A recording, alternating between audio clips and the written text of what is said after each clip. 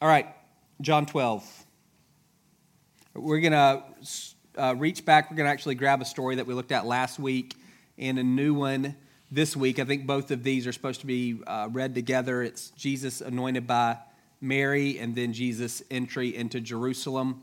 Both of those things their picture of what kind of king Jesus is. Remember, the whole point of John's gospel is that we would believe that Jesus is the Messiah, the Son of God, and by believing have life in his name. Jesus' identity is core. And we see him in these two scenes trying to say, this is what kind of king that I am. Of context, before we jump in, one, the Sanhedrin has decided to kill Jesus. The Jewish leadership has wanted to kill him for over a year, but they've made it official. This Sanhedrin is the highest ruling authority in Jerusalem, and they've said, officially, we want to kill him. Second thing, it's Passover. Passover is approaching, so you have a large crowd in Jerusalem, maybe 100,000 people, and they're all preparing for the Passover. They're wondering if Jesus is around. And the background for the Passover is Moses' deliverance of the Israelites from Egypt. So you have this idea kind of, again, just kind of floating in the air. God delivers his people from oppression. He did it, with our ancestor Moses. Could he be doing it with Jesus? We're under oppression by this Roman government now. And then also Jesus has raised Lazarus from the dead. Maybe it was a couple of weeks, maybe it was a couple of months before. But that happened just 2 miles outside of Jerusalem. There was a crowd that saw him do it, and that crowd has been talking since Lazarus' resurrection. They've been stirring up other people for Jesus, talking about what he's done. And again, because Lazarus is just right next door, he's just 2 miles away, that miracle can be verified. So all of those things are going on. Served while Lazarus was among those reclining at the table with Jesus. Then Mary took about a pint of pure nard, an expensive perfume. She poured it on Jesus' feet and wiped his feet with her hair, and the house was filled with the fragrance of the perfume. But one of his disciples, Judas Iscariot, who was later to betray him, objected, "Why wasn't this perfume sold and the money given to the poor? It was worth a year's wages." Judas did not say this because he cared about the poor, but because he was a thief. As keeper of the money bag, he used to help himself to what was put into it. "Leave her alone," Jesus replied. "It was intended that she should save this perfume for the day of my burial. You'll always have the poor among you, but you will not always have me." So Jesus, again, Bethany, 2 miles outside of Jerusalem. Someone is throwing a banquet or a feast in his honor. Maybe Lazarus is a guest of honor as well. We don't know if it's Lazarus and Mary and Martha's house or someone else's house, but everyone is gathered, and at one of these fancy meals, people recline. That's how you ate. You'll see a picture there up on the screen. And so Jesus' feet would have been extended behind him, easy to get to. And then Mary comes in and put yourself in that room. So your next family gathering, like parents and everybody's there. And then somebody comes in and they have a Coke can full of perfume, and they get on the floor and they dump that perfume on your feet. And then they start to rub your feet with their head. That's a showstopper. And that's what Mary does. I'm imagining forks are falling out of people's hands and mouths are dropping open. Nobody's talking. They're just watching her. Just watching her. She doesn't go get a towel. She doesn't use part of her dress. Dumps perfume worth a year's salary, 300 denarii. Think about that in your own context. How long would it take you to save up a year's salary? And then she pours that on Jesus' feet and starts rubbing his feet with her hair. She's not trying to dry his feet. Hair's not absorbent like that. I think they say smell is the sense most closely tied to memory, and so maybe this is pre-shower days. You wash your hands more often than you wash your hair. Maybe if you have long hair too, like Mary did. So maybe she's using her hair because she wants it to smell like perfume, because she wants to remember. Maybe that's I don't know. But that's what she does. And then, again, put yourself in, that's happening around your dinner table. Somebody's going to break the tension. Somebody's going to say something.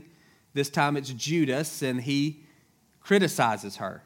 That's a waste. You should have sold that jar of perfume and given it to the poor. And then Jesus defends Mary and affirms what she did. You've got other resources you can use for the poor. This was saved for me. This perfume was set aside just for me. It was intended to prepare me for burial. Mary didn't know any of that. But that's how Jesus interprets this action. She's been saving this for just this moment.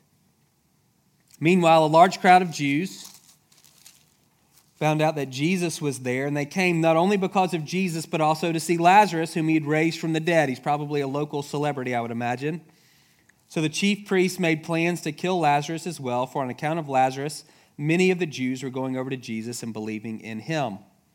The next day, so this is Sunday, on our calendar it would be Palm Sunday.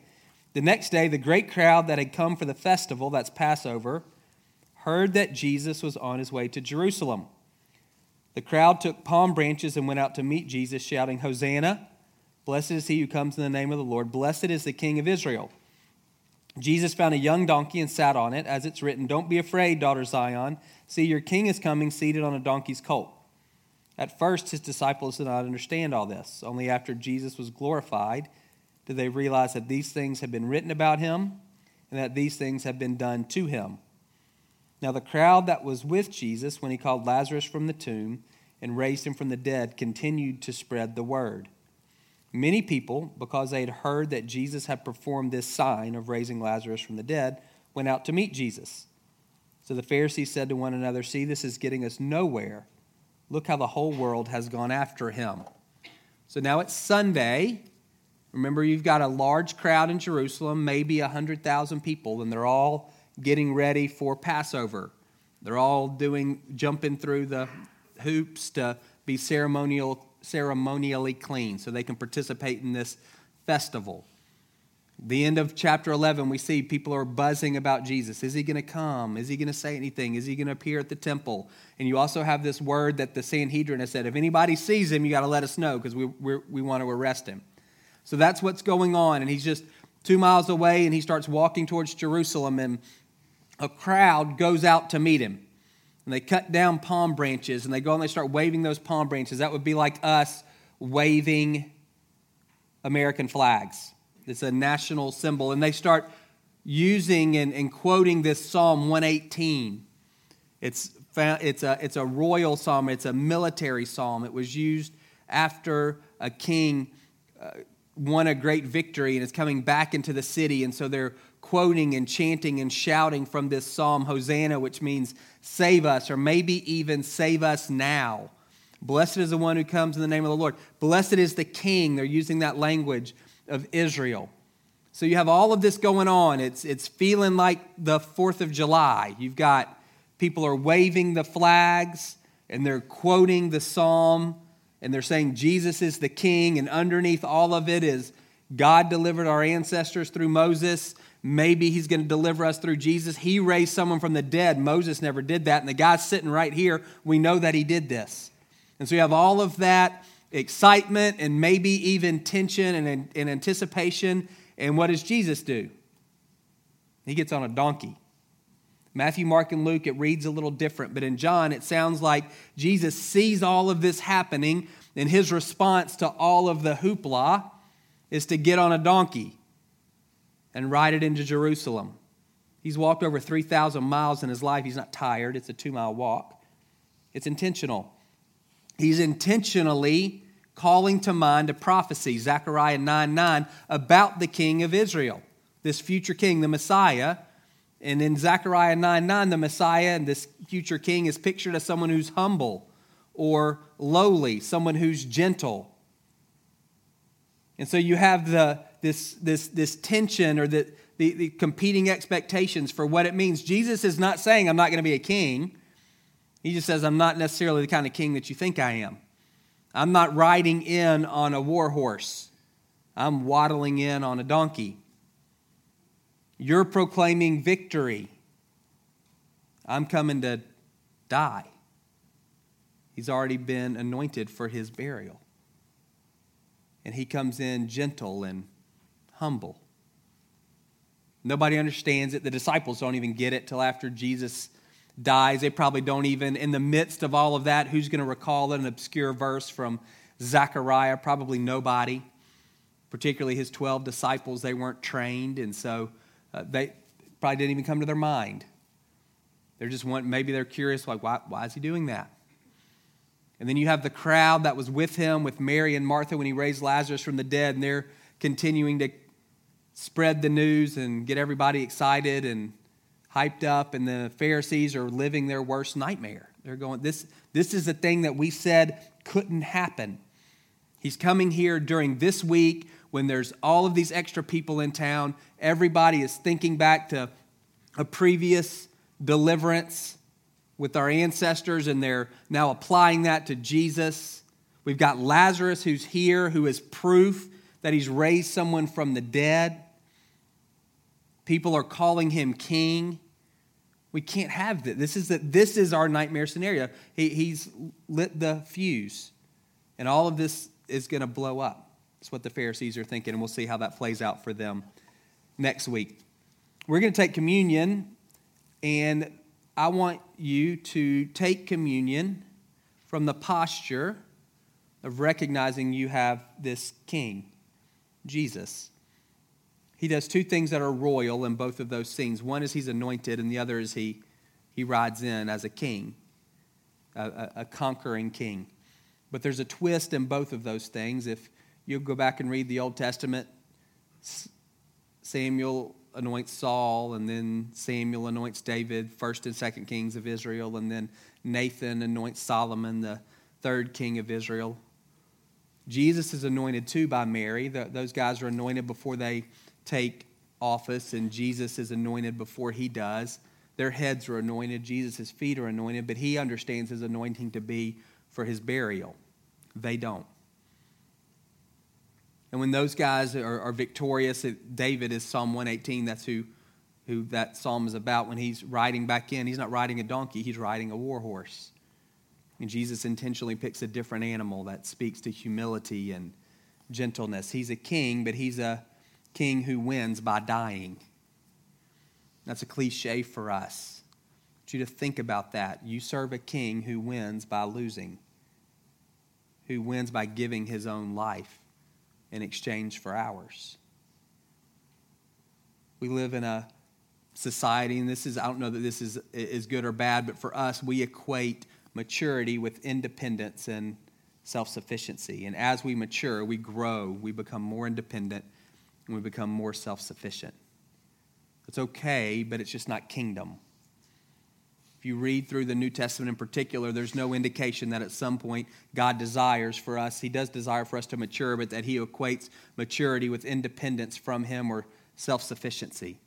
That somehow we get to a point where we don't need to rely on him any longer.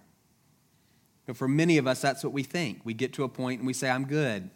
Other people need God, or other people need grace more than me. And we do that with this kind of, maybe this odd sense of humility, as if grace is a limited resource. And so if God gives it to me, then he's not giving it to Michelle, and she may need it more than me. So I'm just going to say I'm okay. If that's how you're thinking, you're wrong. You're wrong. What God is looking for from us is ongoing dependence. There's never a point where we graduate from being sons or daughters of God. And so as you think about this king who died for you, who wins by giving his life away, and as you take communion, which reminds you of his death, this is the backdrop I want you to have, this Psalm 103. This is the passage we've been using during Lent to help focus our prayer. The benefits of Jesus' death and resurrection, there are 4 categories there, 4 buckets, 4 different types of grace. And so I want you thinking about which one of those am I most in need of? Where right now do I most need God's grace? And if your answer is nowhere, then again, you're wrong. You're wrong. God doesn't front load grace to us. He doesn't give us everything we need at the beginning and say, this will get you through. His grace for us is daily. Remember that story, that picture from the Old Testament after Moses has delivered the Israelites. After they've crossed the Red Sea, they're living in the wilderness, and God provides for them manna to eat. And he provides that for them every day. If you try to get 2 days' worth, If you try to get Monday and Tuesday's manna on Monday, when you wake up on Tuesday, the manna that you had left over is full of maggots and worms. God won't allow it. One day at a time, that's what he says. You have to trust me every night when you go to bed that there's going to be this food on the ground when you wake up. Can you imagine that? That's what you have to do. How hard would that be? That's what he's wanting from us, that daily dependence upon him. So where this morning are you most in need of his grace? You have a king, absolutely. You have a king who died for you. His victory was won through his death. And his death brings about all of these benefits into your life and into my life. He forgives us of all of our sins. You know that. Many of you have prayed a prayer at some point in your life. Jesus, forgive me of my sins. I recognize I'm a sinner and I want to trust in you and your forgiveness, your grace in my life. And that's wonderful. But when many of us think about forgiveness, we think of an eraser. If you ever try to erase something on a sheet of paper, there's always a faint outline. And so even though we know we've been forgiven, we live with the lingering sense of guilt and shame. Jesus forgives all of our sins, and you can think of that not just in terms of he forgives every sin that we commit, but he forgives our sins all the way. In Isaiah, we read that God blots out our sins. Think of white out. He removes our sins as far as the east is from the west. There's no outline anymore. Do you live that way? Or do you need to experience the fullness of his forgiveness for you this morning? He heals us of our diseases, something that we've been talking about a lot recently. He heals our bodies. Are you sick on any level? Jesus heals supernaturally, miraculously, instantaneously. Sometimes he heals naturally, we would say, over time through medicine. Sometimes he doesn't heal until death, but he gives grace that's sufficient to live with whatever that condition is. If you're sick, you can ask him for grace today. Is that your point of greatest need? He redeems our lives from the pit. He crowns us with love and compassion. The idea of redemption is to rescue someone who's in bondage. Are you in bondage in some place this morning? You don't necessarily have to think about addictive behaviors. That for sure is that would be one possibility. Some people are in bondage to unforgiveness. We become bitter people. We're in bondage to bitterness because we don't forgive. Some of us live in bondage to fear and anxiety about the future, the unknowns. Bondage can be just as much mental as physical. Are you in slavery? Are you enslaved today? And what Jesus says is, you can make a trade. Rather than living under those chains, I'll bestow upon you love, a commitment to do what's best for you. Covenant faithfulness is what that word means. Or that's all rooted in a deep sense of empathy and sympathy for your weaknesses. I understand. Hebrews 4, we have a high priest who can sympathize with us. That last one's kind of a big, broad category. It's kind of hard to get your mind around. He fulfills our desires for good things and strengthens us like an eagle. Maybe you can think about if you were an ancient and you looked up and you saw an eagle and it doesn't seem to work very hard. They just, eagle and the way they fly is an image or a picture of strength and of peace, of being renewed and restored. Maybe you're just tired and worn down, and that's the place where you most need grace this morning. I don't know where that is for you, but communion reminds you that grace is available and reminds me that grace is available. We serve a king. We serve a king who died in our place, and he said, we'll trade. You trade your sin and the punishment that's due you for sinning for my righteousness and the rewards that are due me for my righteousness. So if you're ready to make that trade, and here's a place where you can do that. So here's what we're going to ask you to do. Come forward a row at a time, and you'll break off a piece of bread and dip it in the juice. This is gluten-free communion. It'll remain here on this table. We'll have prayer teams, and I want you to get prayer this morning. If the teams are full, there's plenty of chairs. You just sit down and wait for those teams to come up. We've got plenty of time this morning for everybody to receive prayer. You don't have to dive into all the details. You can just say, I'm struggling with forgiveness, or, I've got a bad back, whatever that is, and they'll pray for you. You don't have to share all the gory details with them. But it's an opportunity, again, for you to receive grace. And grace comes to us through many ways. It's kind of weird, but grace can come to us through something like a ritual or an act like communion. Something that for many of us can be rote, but it also can be a way that God's grace comes into our heart. And having people pray for you, that's another way that God's grace can come into your life. And so we want you to take advantage of both of those things. So if you would, close your eyes, please. If you're helping with communion or ministry, if you'd come forward, that'd be great. It'd be great if we had a couple of teams on each side. So even if it's not your week, if you'd be willing to help, just so people don't have to wait too long. So here's the question I want you to ask the Lord, if you're willing. God, would you show me where I am most in need of your grace right now? Would you ask him that? I want to acknowledge my dependence upon you now as a son or a daughter. And would you show me where I'm most in need of your grace this morning?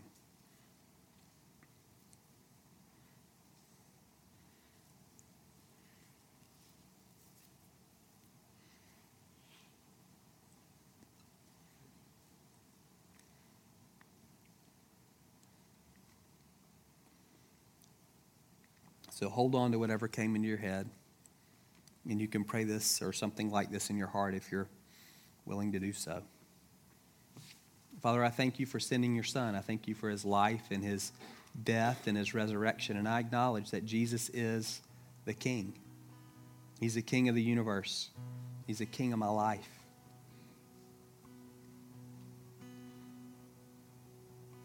He's a unique King. He's the King who came to die so that I don't have to.